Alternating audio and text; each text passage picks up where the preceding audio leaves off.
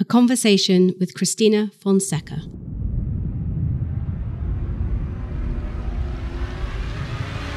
This is the Tech Space, brought to you by Alex Partners, a European founder-led executive search consultancy. Hello and welcome.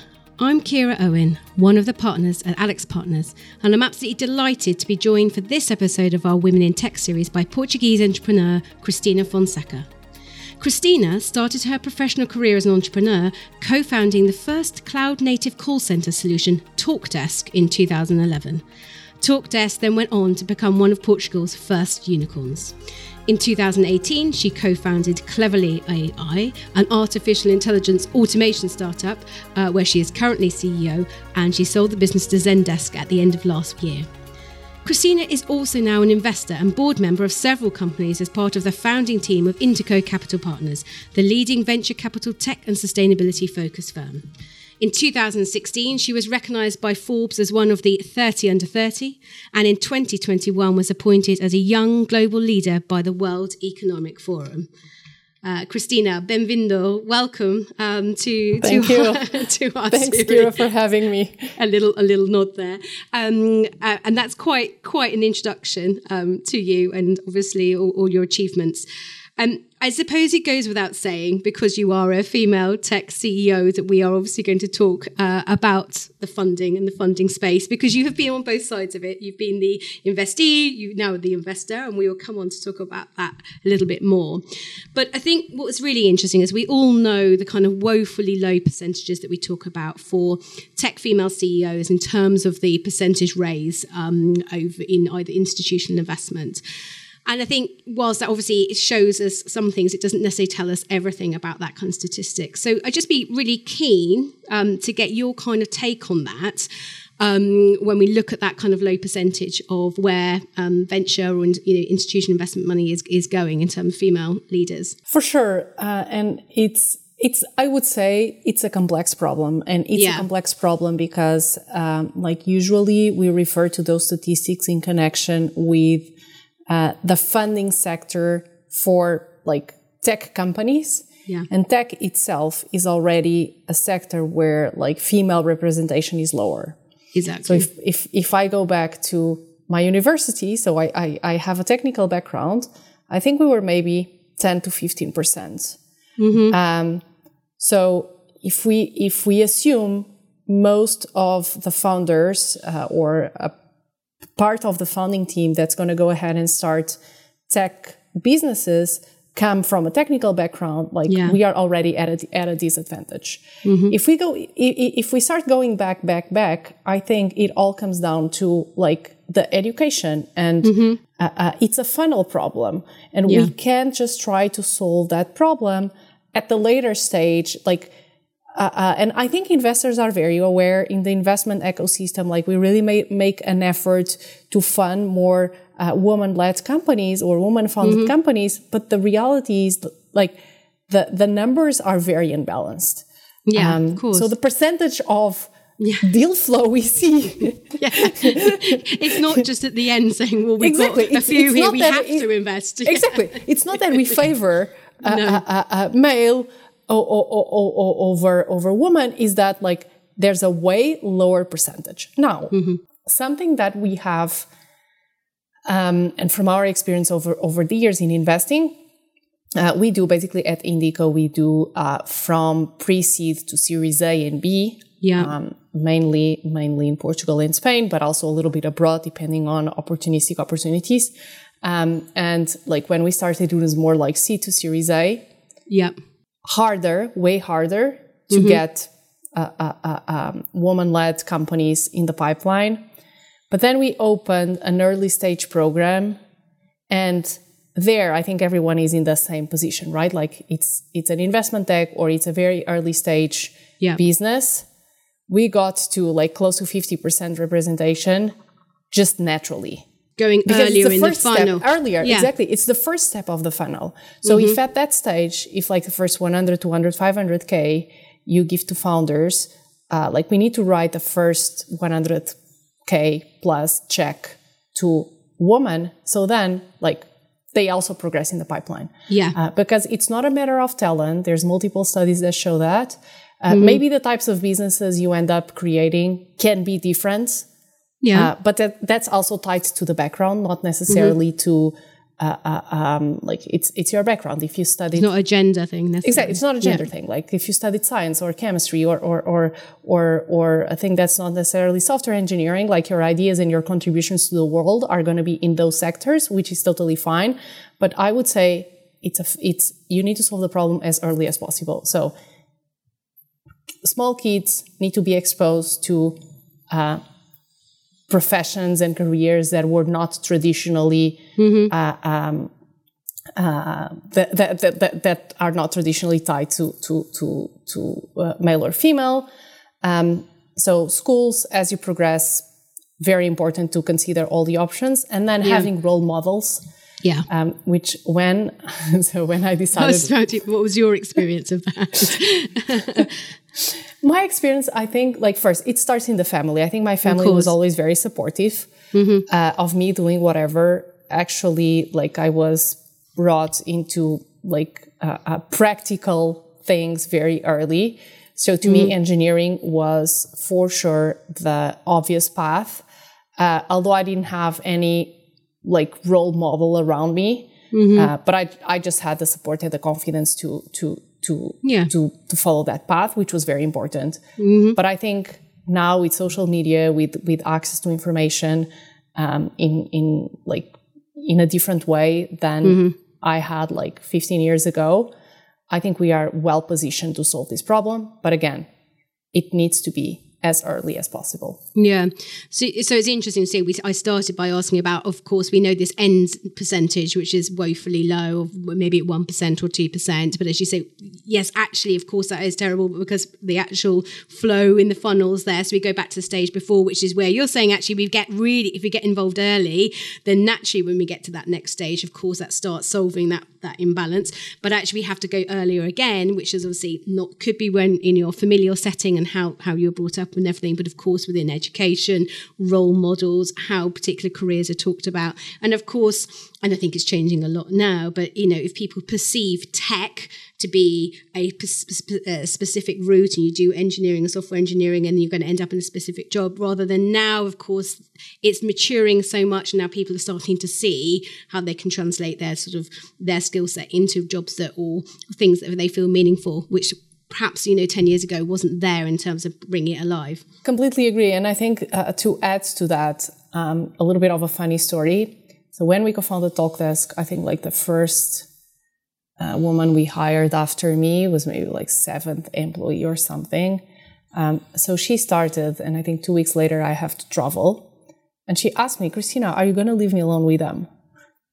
I'm like, what do you mean? So I think it was the first time I realized if I was not there, she would not have joined. Yeah. And I think over the years working with our portfolio companies, it's becoming very, very clear, unless you start hiring like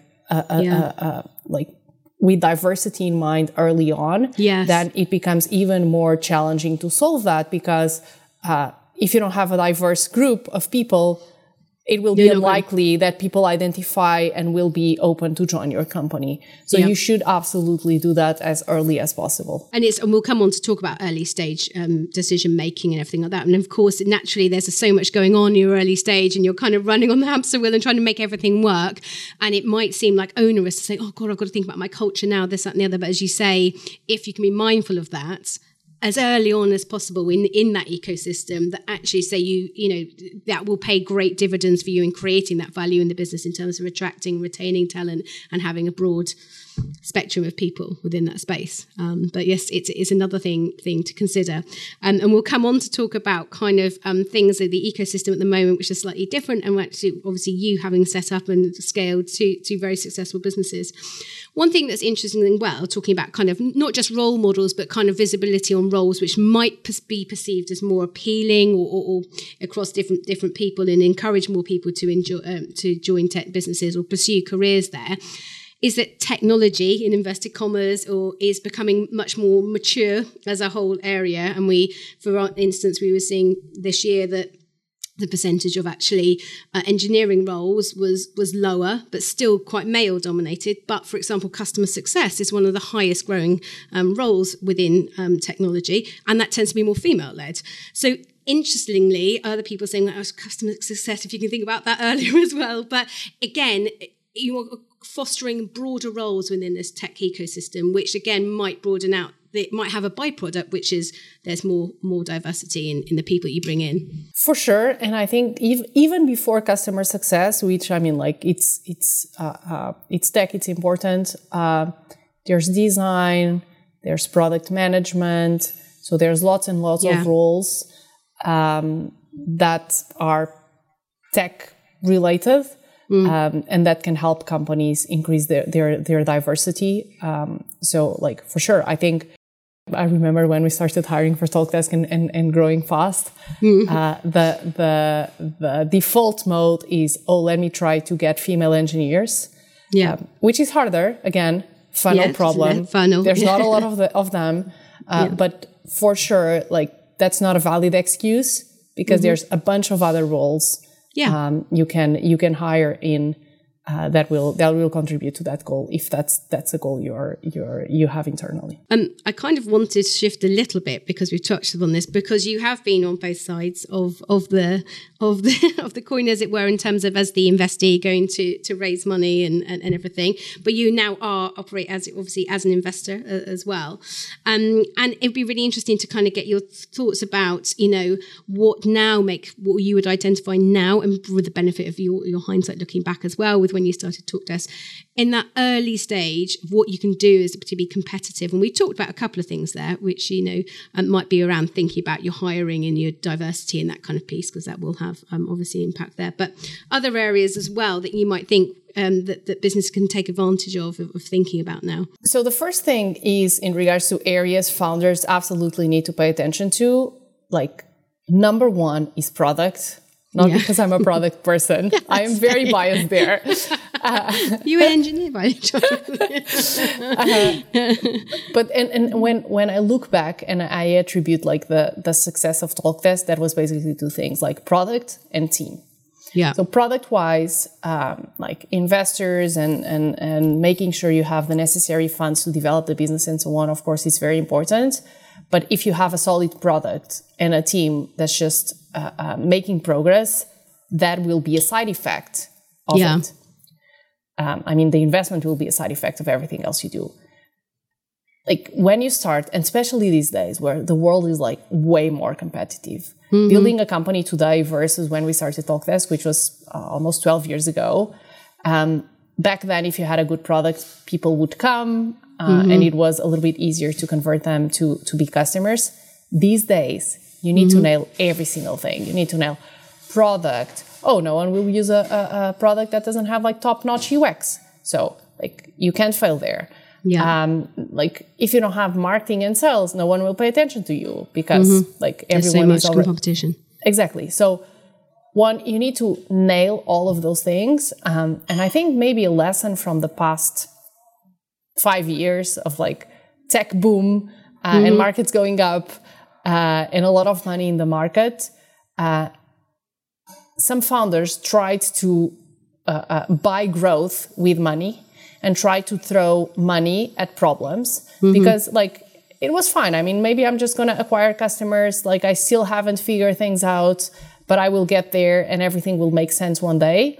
I think if you start with a solid product that solves a problem for your customers, that's clear, it adds value, they will pay, they will give you money, and that's a much more solid foundation. Sustainable.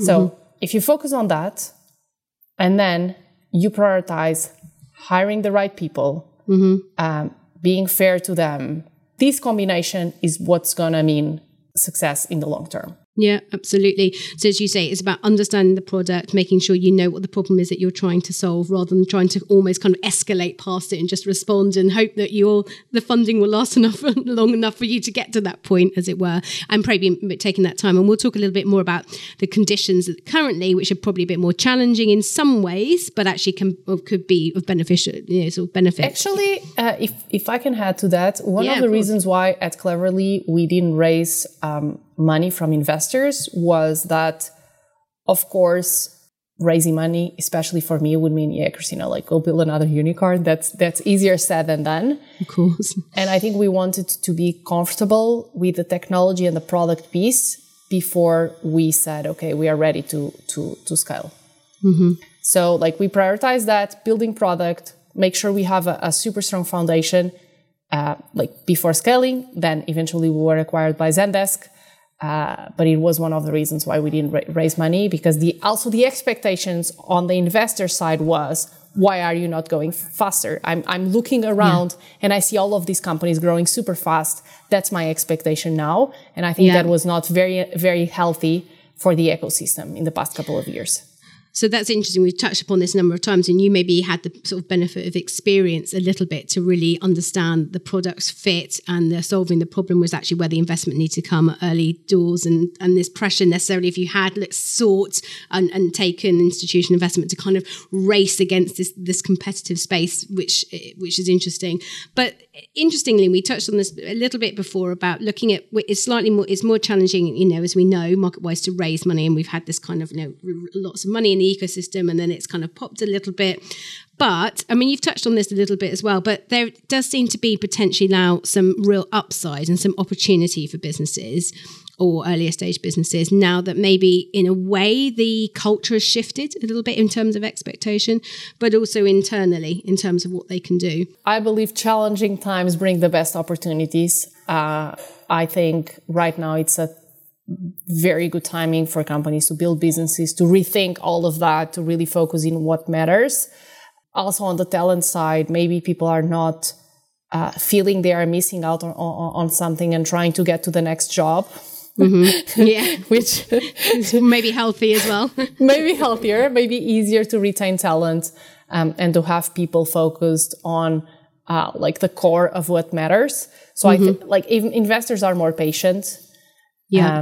And they will, I think, in the investment community, investors are more open to maintain the companies they already have and to support their current portfolio versus going crazy and doing like new investments.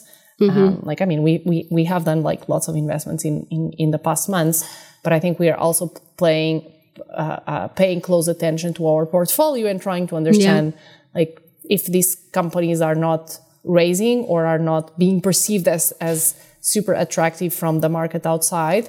Is it because the market is in challenging moment, or is it because the companies like are maybe not going where they should be and not meeting their business goals? So they're actually getting measured by the right metrics almost in a way, rather exactly. than And if noise. you have the right and if you're on the right track, your investors will support you. Yeah. Okay. And they are more open to that compared to before. Yeah, absolutely. And on that's really interesting. You sort of laughed a little bit there, but I think that's quite important that you sort of acknowledge. I'd be interested to get your thoughts of that, about actually retaining talent. So obviously we've talked about attracting talent and we've talked about the importance of diversity, but actually attracting talent, that maybe there's been probably a timely, maybe slight realization that it's not a question, tech has to move 1 million miles an hour and I want to be part of this high growth and it's all just amazing the whole time. And there are bumps in the road, and actually it's not quite as easy it seems, and I'm not looking over my shoulder all the time to see the grass is greener. So that's an interesting take that I hadn't really thought about as much as well. I believe founders should solve for the bottlenecks, right? Yeah. First, you don't have a problem, you close that gap. Then you don't have customers, you close that gap. But I think talent across the board became such a huge bottleneck. I think every single company just really struggled to hire talent. And also lots of people that entered the workforce in the last couple of years have never experienced a downturn. Yeah. So their expectations are maybe a little bit unrealistic. And I think these checks will, it's been tough times. Like there's been lots of layoffs. And I think that's no one can say that's a good thing. But the side effects of that is that people can focus more on delivering value. Yeah. Because if a company hires a person, that person's mission becomes delivering value to the business. So I think it's helping people to become more focused, which is good. Yeah, no, absolutely. And as you say, there's always positive positivity. And I'm maybe, a very positive person, so you can see. I can see that. I can see that. Well, no, but that's actually an area I want to talk about, because I listened to a podcast you've done before, and you very, very openly talked about Talkdesk. You had 2 other businesses that you were looking at, and they didn't get to where obviously Talkdesk did.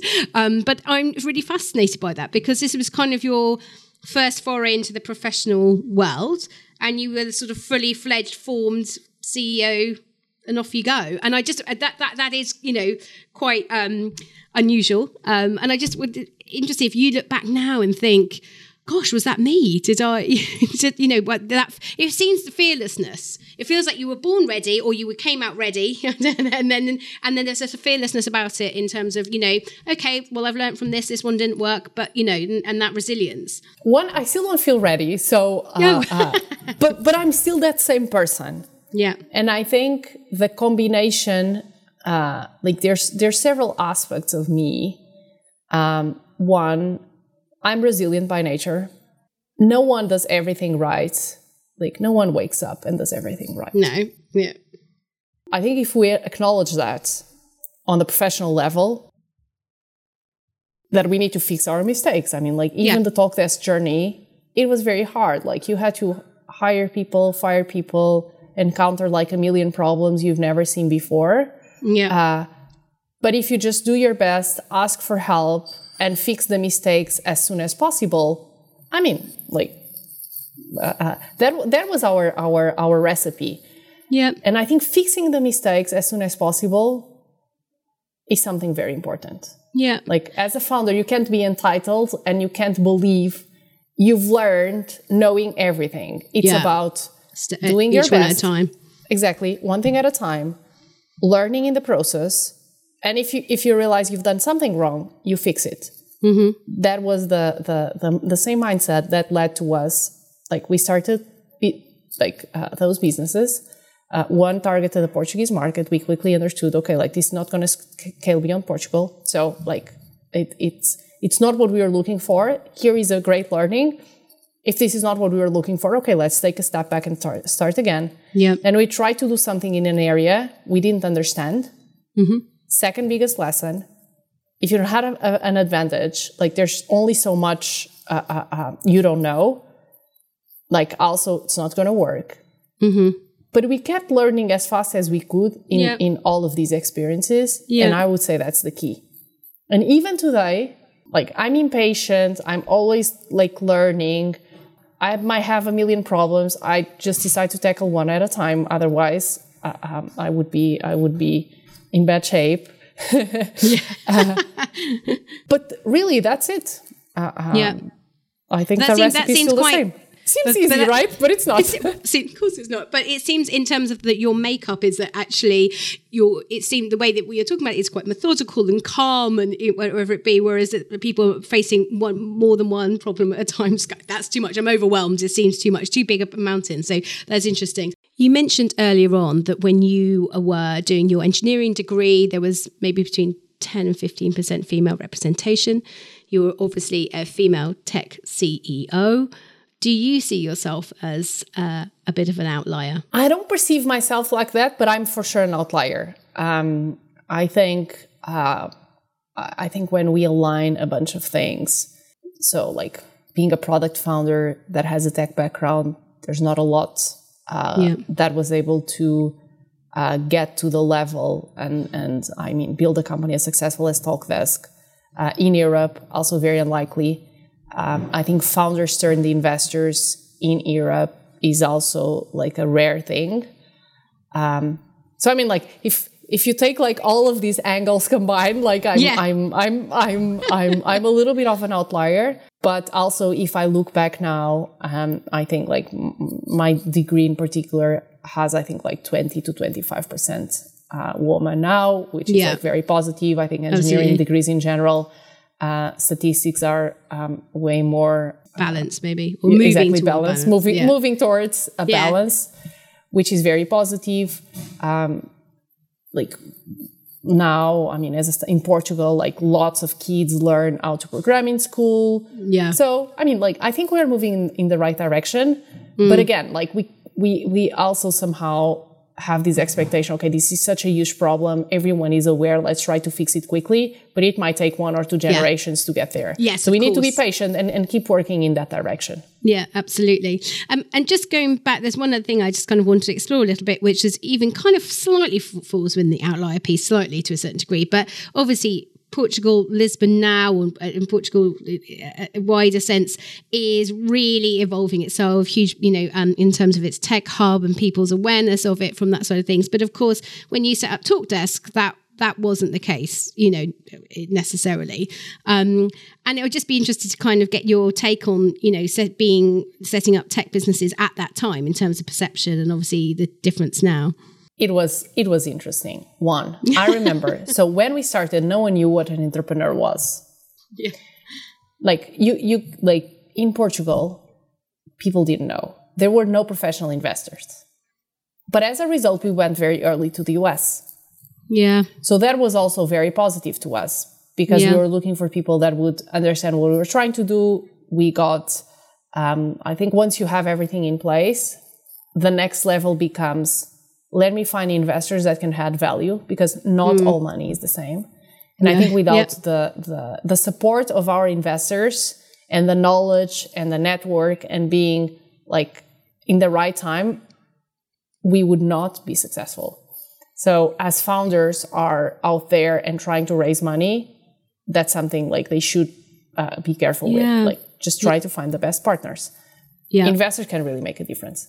So like it was completely different than today. Today, like everyone wants to be an entrepreneur. I remember we would put press articles out so people knew who we were, so we could hire engineers.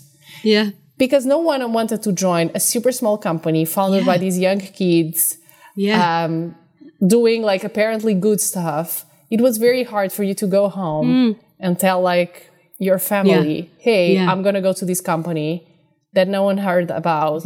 Oh, it's a startup. By the way, they rely on investors' money to survive, and they are founded by these young kids. There's all these like parents fainting at the table. It was a hard pitch. Yeah. So we tried to build some confidence, and I would say building confidence is one of the biggest challenges of an early stage startup with employees, with customers. So building confidence is hard, and I think that was a little bit of a challenge. But as we engage with the right partners in terms of investors and so on, it became easier and easier. Very, very interesting insight. And just to kind of finish off, in terms of from your perspective, I don't know if there is anything that you would advise yourself, but is there anything that you now would look back and would think, do you give advice to you as a 20-year-old, for example, starting out? Like, I would love to be as naive as I was when I started. Yeah. Because I would think everything was possible. I mean, like, if you look, we started, like, the problem we tackled was in the call center industry. No one wants to touch that. It's like super boring, old school, all of that. I don't like, although I think boring and B2B boring, it's cool. But I think we started that journey because we believed there was a better way. And we were naive enough not to understand like all the problems we were going to encounter. And then solving one problem at the time, we were able to make it. So right now, like the more you know, the more blockers you put up front. It's a double-edged sword, yeah? So sometimes I wish I was just as naive as I was when I started. Yeah. And finally, Cristina, if people want to get in touch with you or they want to find out more about you or indeed, Cleverly.ai or Zendesk, what's the best way for them to reach out to you? So Zendesk, it's a well-known company. So I'm now in charge of AI and machine learning at Zendesk. So if you're looking for a solution, you're more than welcome to knock at our door. There's a huge enough team to support you on that journey. Investment-wise, I think through the Indico website, so it's indicocapital.com, it's very easy to get in touch. Again, early-stage companies, pre-seed to Series A and B, primarily based or that have a connection with Portugal or Spain, is our sweet spot. So we would love to chat. Cristina, thank you so much for your time today. We've covered a huge array of things that we could have kept going for such a long time. I've been your host, Kira Owen. Stay subscribed for episodes from the tech space coming soon.